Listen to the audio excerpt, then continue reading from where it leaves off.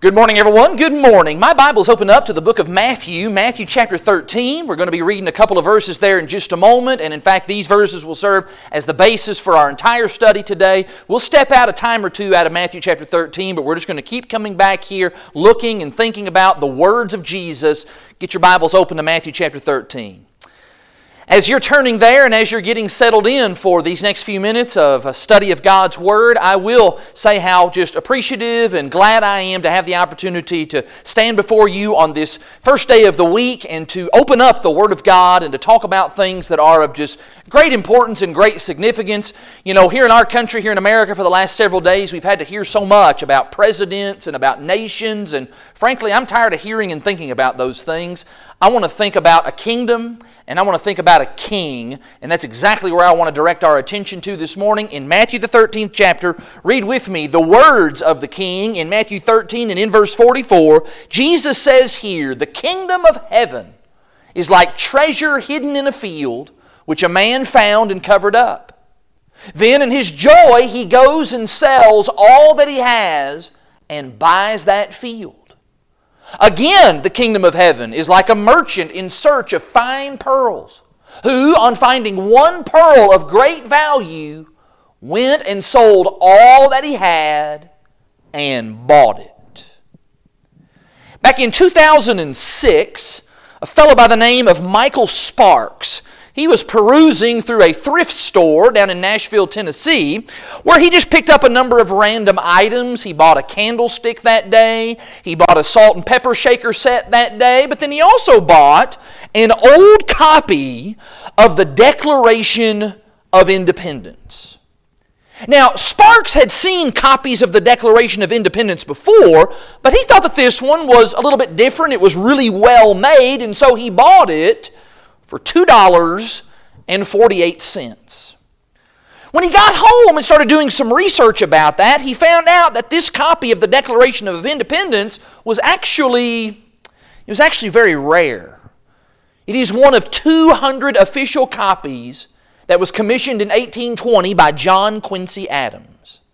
And so, after having it appraised and placed up for auction, Michael's $2.48 find at the local thrift shop, it sold for a measly $477,650. Yes, I'll give you a moment to pick your jaw up off the floor. When the local newspaper interviewed Michael about that, he said, "I don't know. I just thought that this was really beautiful. I look for things that have quality to them, so I bought it." And you know what? That's exactly what Jesus just got done saying in Matthew the 13th chapter. In the parable of the hidden treasure and the parable of the pearl of great price, Jesus says that when a person discovers something of great quality and value, there's no way that they can pass it up. But of course, you realize that Jesus isn't talking about copies of the Declaration of Independence. And in another sense, He's really not even talking about fine pearls or earthly treasures. Jesus is talking to His disciples here about the kingdom of God. And that really is why I love these parables so much. They're just not hard to figure out. There's not a lot of details for us to get lost or get bogged down in. These stories are short and they are to the point. There is not any doubt in my mind Jesus is talking here about finding treasure, real treasure, the kind of treasure that only comes from a life that is devoted to serving the King. And this morning that's exactly what I want to talk about. I want to talk about these treasures that are found in the kingdom of God, because I do believe that these two brief little parables, they challenge us in a big way. They challenge us to rethink and reassess our value system, to give some consideration to the things that we deem of being of greatest worth in this life, and best of all, these parables show us what it is that we need to do with the abundant riches that are found in Christ Jesus. This morning I want to set before you three important truths that I believe these parables teach us, three truths that these parables challenge us with and help us in understanding the great value of the kingdom of God. Are you ready for that? Let's just start that first and foremost by just making the observation that I think this parable points out, and that is that there are some people who just don't ever even find the treasure. And that's because there are some people who just do not see, they do not see the supreme value in the kingdom of God. Take a look at that first parable again. Here's a man who found a treasure that was hidden in a field. Now certainly a lot of people must have went by that field. A lot of people certainly had seen that field. I'm sure there were even some folks who worked in that field, but none of them saw the treasure. All of them just passed it right up. For whatever reason, they completely overlooked the treasure, and as a result, they didn't purchase the field, which means they didn't benefit from it. They didn't profit from it at all. There's no telling how long that treasure had been there. They just missed it. And you know what? That's what happens many times with people today as it pertains to the treasure of the kingdom, of the gospel, of Jesus. People just miss it. People don't see the value of serving the King of Kings, and as a result, they just walk right on by it. And that really is kind of shocking, isn't it? Because when you stop and think about what it is that we are offering people, we are offering the Word of God. We are offering eternal salvation through Jesus Christ. We are offering the chance to live in heaven forever and ever in eternal bliss and joy. We are offering people something better and greater than this world has to offer. You'd think that people would be knocking on the doors just to get in here, wouldn't you? That's what you would like to think. You'd like to think people would be saying, hey, I want to know what you people know. I want some of that gospel stuff, especially when you consider the alternative, hell. I don't want to go to hell. I don't want that. I don't want to live a life that's devoid of meaning and then ultimately die and be eternally lost. I want to go to heaven. Tell me how to go to heaven. Tell me about Jesus. Help me understand the Bible. You'd think we would have to sell tickets to our worship assemblies because people would just be lined up for miles to get in here and receive the treasures that we are offering that are made available to us through Christianity. But people aren't doing that, are they? They're not. People aren't banging on our doors. In fact, who's the one taking people the gospel? It's us. People aren't coming to us. We're having to go to them. We're having to invite them. Hey, we're having a gospel meeting. Hey, would you check out our podcast and listen to our sermons on our YouTube channel? Hey, would you be willing to have a Bible study sometime? Hey, would you like to come to church with me sometimes? We're the ones doing all of the begging. Now, why is that? Why is it that so many people don't see the enormous value of serving Jesus in the kingdom? Well, the answer to that, I believe, is that Satan keeps people from seeing its value. If you're still here in Matthew chapter 13, just bump back up a little bit in the text. In Matthew chapter 13, look back up in verse 13. In verse 13, Jesus says, "This is why I speak to them in parables, because seeing they do not see, and hearing they do not hear, nor do they understand. Indeed, in their case, the prophecy of Isaiah is fulfilled that says, you will indeed hear, but never understand. You will indeed see, but never perceive. For this people's heart has grown dull, and with their ears they can barely hear, and their eyes they have closed, lest they should see with their eyes, and hear with their ears, and understand with their heart, and turn, and I would heal them." Jesus just says that there are many people who are blinded. In fact, they are deaf on top of that. And that's the work of the devil. The devil keeps people from seeing the tremendous value of the kingdom. And of course the devil does that through all kinds of techniques and tactics and strategies. For example, there are some people who cannot see the value of the kingdom because Satan has distracted them with all kinds of earthly glory and earthly kingdoms. Isn't that true? So many people today are interested in this world. They are interested in the things that this world has to offer. Material things, wealth, popularity, stuff. Those are powerful influences in our society today. And people are chasing after that. They are. They're chasing after that wholeheartedly because that's what they think life is all about. In fact, here in Matthew chapter 13, just back up a little bit. In verse 22, as Jesus tells the parable of the sower, He actually makes this very point in verse 22. He says, as for what was sown among the thorns, this is the one who hears the word, but the cares of the world and the deceitfulness of riches choke the word, and it proves unfruitful. Jesus says that there's a deception that's going on by the devil, where people are deceived by the things the world has to offer, and as a result, they can walk right by a field that has great and tremendous treasure in it, and they don't even see it. They don't. Because they're so focused on this other treasure, a treasure that ultimately in the end is going to be worthless. Or what about how Satan deceives people by convincing them to rely on their own wisdom? You ever met anybody who just seems to know everything about everything, and in their mind they've just got it all figured out, even in spiritual matters? Step out of Matthew with me. Look in 1 Corinthians 1. In 1 Corinthians 1, Paul talks about people here who have been tricked by the devil into thinking that they are so wise. And so he says in verse 18, 1 Corinthians 1 verse 18, he says, for the word of the cross is folly to those who are perishing, but to us who are being saved it is the power of God. There are people in our world today who think they've just got life all figured out.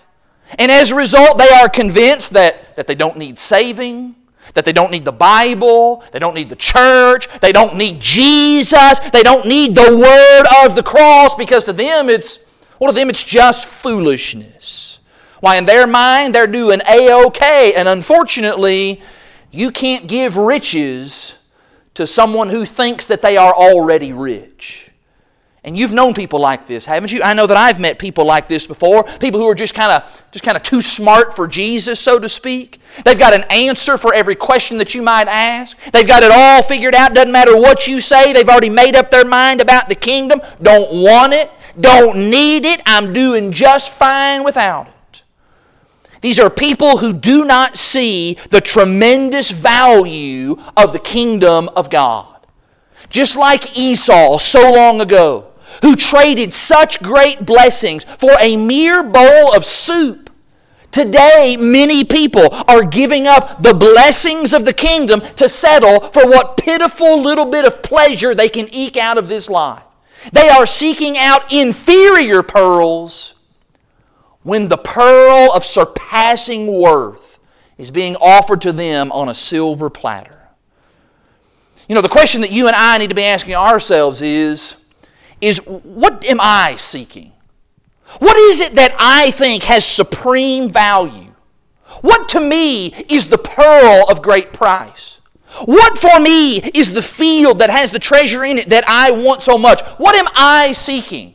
What is it that I see the value in? Do I see the tremendous value in being a citizen of the kingdom of God and being subject to the Lord of Lords and the King of Kings? The truth of the matter is, Jesus has brought salvation. And for many of us right now, the truth is, that truth's not buried. And it's not camouflaged. It's not hidden. It's not even difficult for us to understand. It is staring at us right here through this book. And all we need to do is we need to recognize the value of it and then seek after it wholeheartedly. And I think that's what we see when we turn back to these two parables in Matthew chapter 13. We see a couple of individuals who are wholeheartedly seeking after that treasure. These are guys who gave up everything. In fact, look at the text again. Look at verse 44. The first guy, he sold all that he had to buy that field. Verse 46, the second guy, he sold all that he had to buy that pearl.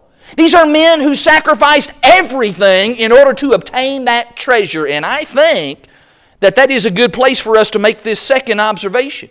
And that is that a life in Christ, being in the kingdom, having that blessing and holding on to that treasure, it is worth every single sacrifice. Can you imagine selling everything for just one thing? Can you imagine doing that? Selling everything that you had in order to just purchase one thing. What if I came home one day and I told my wife, honey, I went and sold our house, I sold our cars, I sold our furniture, I sold our clothes, I sold all of our other stuff, and I took all of that money and I went out and I bought that replica, that copy of the Declaration of Independence. Hey, are you happy? Those of you that know my wife know my wife is going to say, are you an idiot? Are you crazy? What have you done? You sold our cars, you sold our clothes, you sold our house. Where are we even going to hang a copy of the Declaration of Independence? That's insane, isn't it? That is absolutely crazy to us. But you know what? Maybe Jesus is telling us a couple of crazy parables in order to get our attention. To tell us that, you know what? There is something that is of such great value that it is worth any and every sacrifice in order to obtain it. And I should tell you that this is not the only place that Jesus makes this kind of point. Just watch Jesus throughout the Gospels, because He's always, as He's interacting with folks, He's talking about this very thing. He's always saying, hey, are you interested in the kingdom of God? Just how interested in the kingdom of God are you? What exactly are you willing to give up to be in the kingdom of God? What are you willing to sacrifice in order to have eternal life? Don't believe me? Let's just watch a little bit. Look with me in the book of Luke, please. In Luke chapter 18, Luke is that wonderful gospel that focuses so much on being a disciple, being a follower of Jesus. And in Luke chapter 18, we meet a young man that we have come to know as the rich young ruler. How did things go with that guy? In Luke 18, I'm reading here beginning in verse 18, a ruler asked Jesus, "Good teacher, what must I do to have eternal life?" Great question. Verse 19, Jesus said to him, "Why do you call me good? No one's good except God alone. You know the commandments. Do not commit adultery, do not murder, do not steal, do not bear false witness, honor your father and mother." And that man then said, "All these have I kept from my youth." Verse 22, when Jesus heard this, He said to him, "Welcome aboard, son. You're a fine person." Is that what your Bible says? No. That's not what the Bible says. Jesus said to him, "You know what, partner? You have done pretty good. You have made some sacrifices. You've been keeping those commandments, walking the straight and narrow path. But you know what, friend? The price is higher. It's higher." Verse 22, Jesus said to him, "One thing you still lack. Sell all that you have and distribute to the poor, and you will have treasure in heaven, and come, follow me." What if you had been standing there that day? What if I had been standing there that day? Would you or I have been willing to part with our great riches and to make the sacrifices that Jesus was calling for? How'd this man do? Verse 23. But when he heard these things, he became very sad, for he was extremely rich. No sale. This man was not willing to make the sacrifice. However, the very next thing that Luke does in his gospel is he tells us about another rich man who was willing to make the sacrifice. In Luke 19, this is the short guy. In Luke 19 and in verse 1, Jesus entered Jericho and was passing through. And there was a man named Zacchaeus. He was a chief tax collector, and he was rich. And he was seeking to see who Jesus was, but on account of the crowd he could not, because he was short of stature. So he ran on ahead and he climbed up into a sycamore tree to see him, for he was about to pass that way. And when Jesus came to that place, he looked up and he said to him, "Zacchaeus, hurry and come down, for I must stay at your house today." And so he hurried, and he came down and he received him joyfully. And when they saw it, they all grumbled, "Oh, he's gone in to be the guest of a man who is a sinner." But Zacchaeus stood and said to the Lord, "Behold, Lord, the half of my goods I give to the poor. And if I have defrauded anyone of anything, I restore it fourfold." Look at this guy right here. Here is a guy who saw the opportunity. He saw the opportunity to be involved in the kingdom. He saw the value of the treasure that was standing right in front of him in the person of Jesus Christ. And because of that, because of his willingness to make those sacrifices, Jesus was able to say those wonderful statements in verse 9, "Today salvation has come to this house, since he also is a son of Abraham, for the Son of Man came to seek and to save the lost." If you're starting to think now that this idea of sacrificing, that's serious business, you should know that it absolutely is serious business. Look again, this time in Luke 14. In Luke 14, do you want to be in the kingdom? Do you really want to be in the kingdom? To have salvation and heaven? Well, try verse 26. In Luke 14, this is verse 26. Jesus says here, "If anyone comes to me and does not hate his own father and mother and wife and children and brothers and sisters, yes, even his own life, he cannot be my disciple." I don't know about you, but that sounds like a pretty steep price. In fact, let's try a little bit more. Look in verse 27. In verse 27, Jesus continues on, "Whoever does not bear his own cross and come after me cannot be my disciple." Do you understand that there? About what it means to bear the cross? Listen to me very carefully. That is not talking about the pains and the everyday burdens of everyday life. This is not when someone says, "Oh, I've got arthritis in my bones." Or, my boss at work, he's a jerk, but hey, that's my cross to bear. No, listen. If that's your cross to bear, then even non-Christians are bearing the cross, because non-Christians get arthritis in their bones. Non-Christians have bosses who are jerks, okay? That's not what Jesus is talking about here. Bearing your own cross. It conjures up images of a man who is dragging a cross to the outskirts of town. And why? Because he's going to die. He's going to be executed on that cross. And so when Jesus says, you must be willing to bear your own cross, what he is saying is he's saying, you must be willing even to die for me. And I think that is a really high price. And I think that trying to call people today to make that kind of sacrifice, that's not very popular. That's not going to win us a whole lot of contest in the eyes of this world. Yet sacrificing and serving and devotion and commitment, that has always been a part of God's way. From the very time of Cain and Abel, all the way through the Bible, you just march right through and you notice very carefully, you will see people being called upon to pay the ultimate price for the Lord. Read your Bible. You will see Abraham trudging up a mountain with his son Isaac in tow. Read your Bible. You will see Solomon offering thousands of sacrifices at the dedication of the temple. Read your Bible. You'll find the Macedonian brethren giving and giving and giving even when they themselves were too poor to give.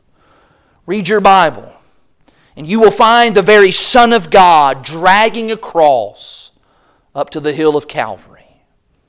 Over and over again what we see is that sacrifice is part of serving in the kingdom. It is what He has done for us. And it is one of the ways that we show our love and our devotion to Him. And I need to say to you this morning that your Christianity, your service to the King of Kings, it will never, ever work until you get your mind right about this. Until you decide in your heart that yes, a life of service in the kingdom, it is worth every single sacrifice. It is of that kind of value. It is the pearl of great price. It is the field with the treasure hidden in it. I would do anything to be in the kingdom of God because I want to go to heaven so badly. Until you make that decision, then Christianity will be nothing but a drudge for you. It will be a total drag on your life. Because time and time again you will find that Jesus is constantly pulling at you and tugging at you and always asking for more. And time again what will happen is you will always be looking for ways to get out of what Jesus is asking you to give to Him. You'll always be looking and asking questions like, what's the bare minimum that I could do? What's the least that I could do and get by with it and still catch that last flight out to heaven? You will grumble. You will moan. You will complain, and you will be miserable. But take a look at the parables again in Matthew 13. Take a look at these guys. These guys are not miserable. These parables are not about buyer's remorse. These parables are not about these guys saying, oh man, what was I thinking? Oh man, I can't believe I sold everything. No! These guys were ecstatic. In fact, look there in verse 44. It says that this man did this in his joy.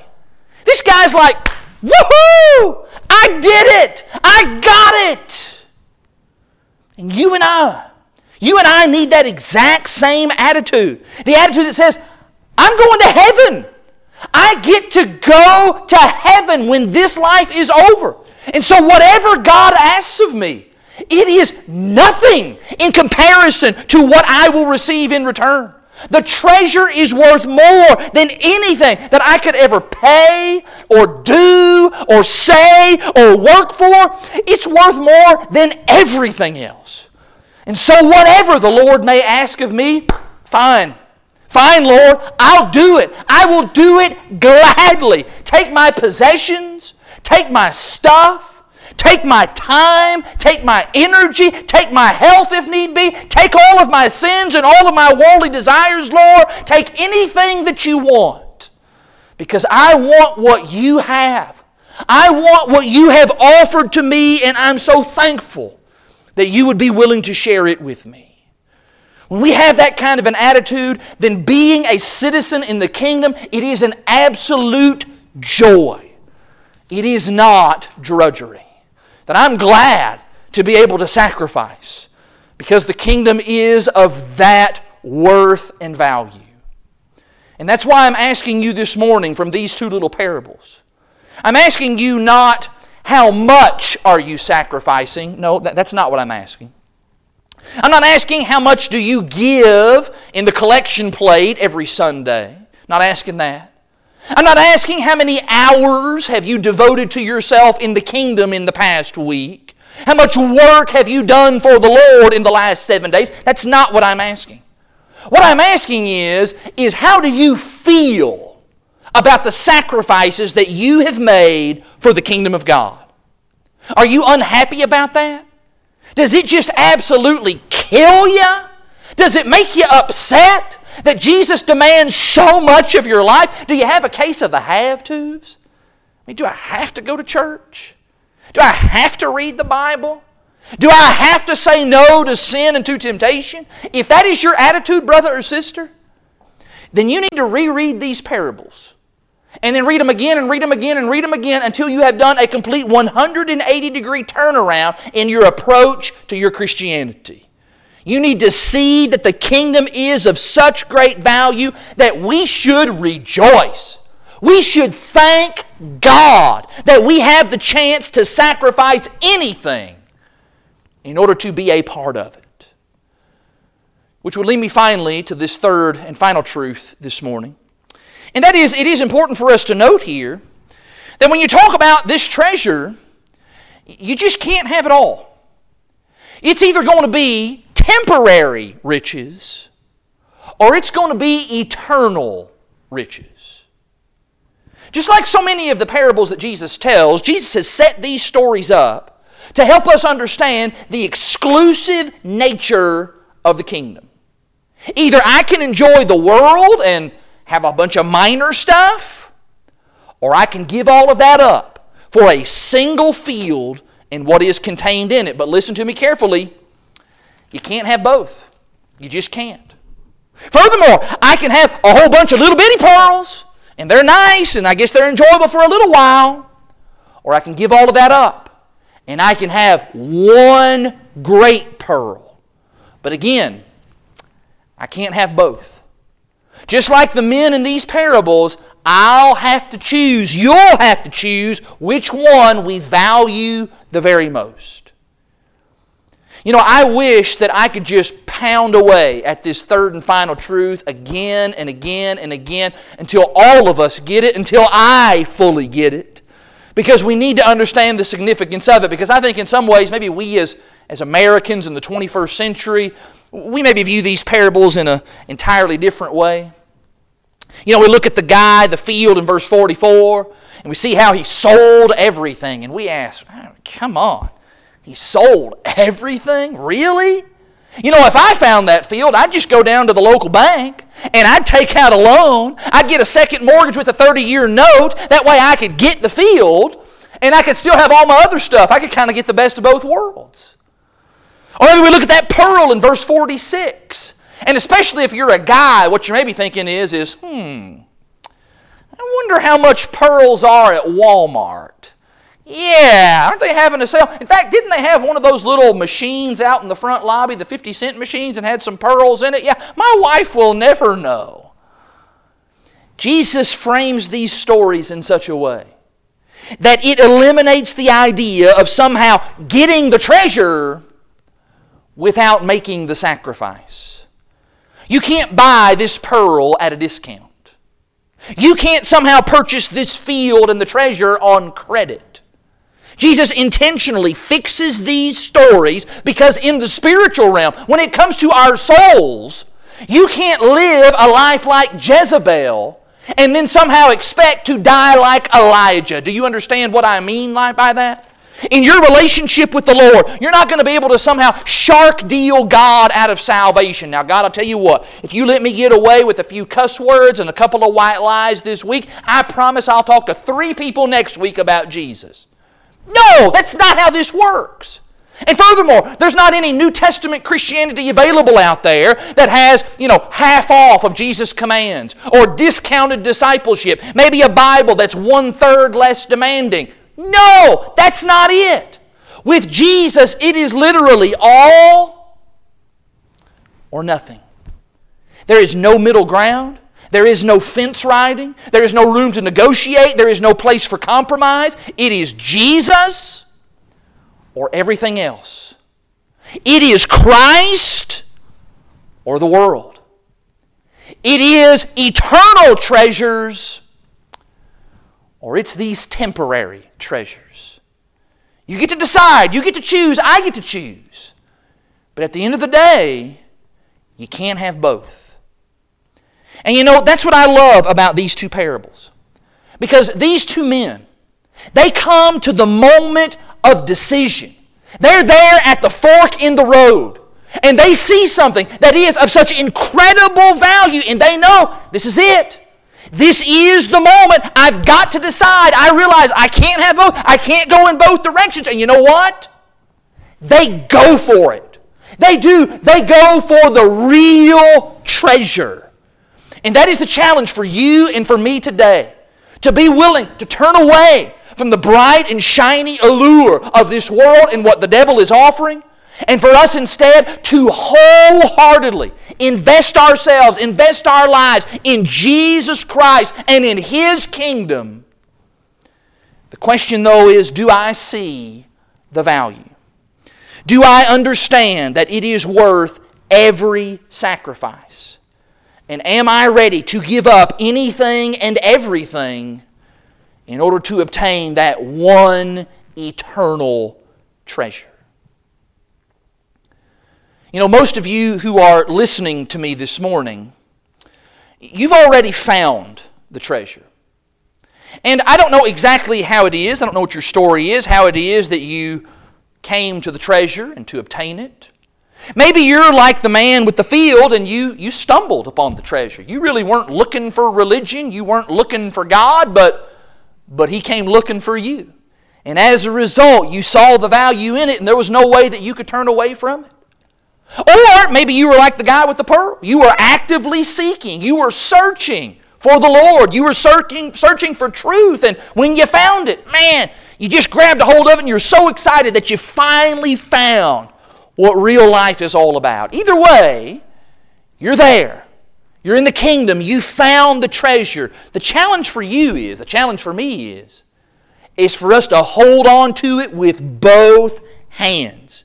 That we're going to keep on sacrificing. We're going to keep on serving. We're going to do that more joyfully every day. We're going to be more invested, more involved in the kingdom, so that ultimately one day we can enjoy the fullness of that kingdom in eternal glory in the presence of God in heaven. However, there are some who are listening to the sound of my voice right now who have yet to find and then seize that wonderful treasure of the kingdom. I'm telling you this morning that this treasure, it is too tremendous. It is too incredible. It is too awesome for you to just pass it by. It may be that for all of your life up to this moment in time, you've just walked right by it. Maybe it's been right there. It's been presented to you. Maybe you've even been a churchgoer all your life. But you haven't actually grabbed the treasure and taken hold of it in the way that Jesus talks about in these parables. My friend, you could wait too long to seize that treasure. Our God loved you so much. He valued your soul so much that He sent His Son to die for your sins so that you could be saved and that you could come and live with Him for all of eternity. That is the treasure. The question now is, what are you going to do? Are you going to let the devil put the blinders back on and you just pass right by it? Or you make today the day to be the moment of decision by obeying King Jesus and surrendering yourself as a citizen in His kingdom? You know, if that guy down in Nashville, Tennessee, if he could see the beauty and the value in that old piece of paper that had the Declaration of Independence printed upon it, then surely you can see the tremendous value in a relationship with Jesus Christ, serving the Lord of Lords and the King of all kings. Would you pray with me now? Let's go to God in prayer. Our dear God and our Father in heaven, Father, we come before You this day thanking You so very much for the treasure of the kingdom of heaven. Father, we are so thankful that You sent Your Son to bring this treasure here, to make it available to us, so that not only might we enjoy the blessings of the kingdom here and now in this world, but even more so, Father, that we might prepare ourselves for the next world when we get to enjoy the kingdom of heaven in Your presence for all of eternity. Father, help us each and every day to understand even more the value and the worth of being a citizen in Your kingdom. Help us, Father, to be more willing to sacrifice and to serve and to give up anything so that we can be involved in Your kingdom. Help us, Father, to be about the business of spreading Your kingdom and doing what we can to help others to understand the great value of being in Your family. Father, we thank You so much for Jesus. We thank You for His willingness to die. We're thankful for His resurrection. We're thankful for His ascension back into heaven, where He does sit right now at Your right hand as reigning as our King and our Lord. Father, we thank You for Jesus, and we pray that You would help all of us to be more obedient and more subservient to Him each and every day. We want so very much to be with You in glory forever. It's all these blessings and all these favors that we ask through the name of Your Son, and amen.